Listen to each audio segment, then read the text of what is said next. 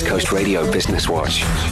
Google recently announced its first product development center in Africa to be located in Nairobi. The new product development center will help to create transformative products and services for people in Africa and all around the world. And they'll be hiring visionary engineers, product managers, UX designers, and researchers to lay the foundation for significant growth in the coming years. The center is looking for talented, creative people who can help solve difficult and important technical challenges, such as improving the smartphone experience for people in Africa or building a more reliable internet infrastructure. Last October, in a Google for Africa event, the CEO Sundar Pichai announced a plan to invest $1 billion over the next 5 years to support Africa's digital transformation. All the roles announced today about building for Africa and the world can be viewed at careers.google.com. You can also find more details on ecr.co.za. Select the podcast tab. Let me know what's happening in your industry. Send an email to businesswatch@ecr.co.za. For East Coast Radio Business Watch, I'm VR van der Merwe.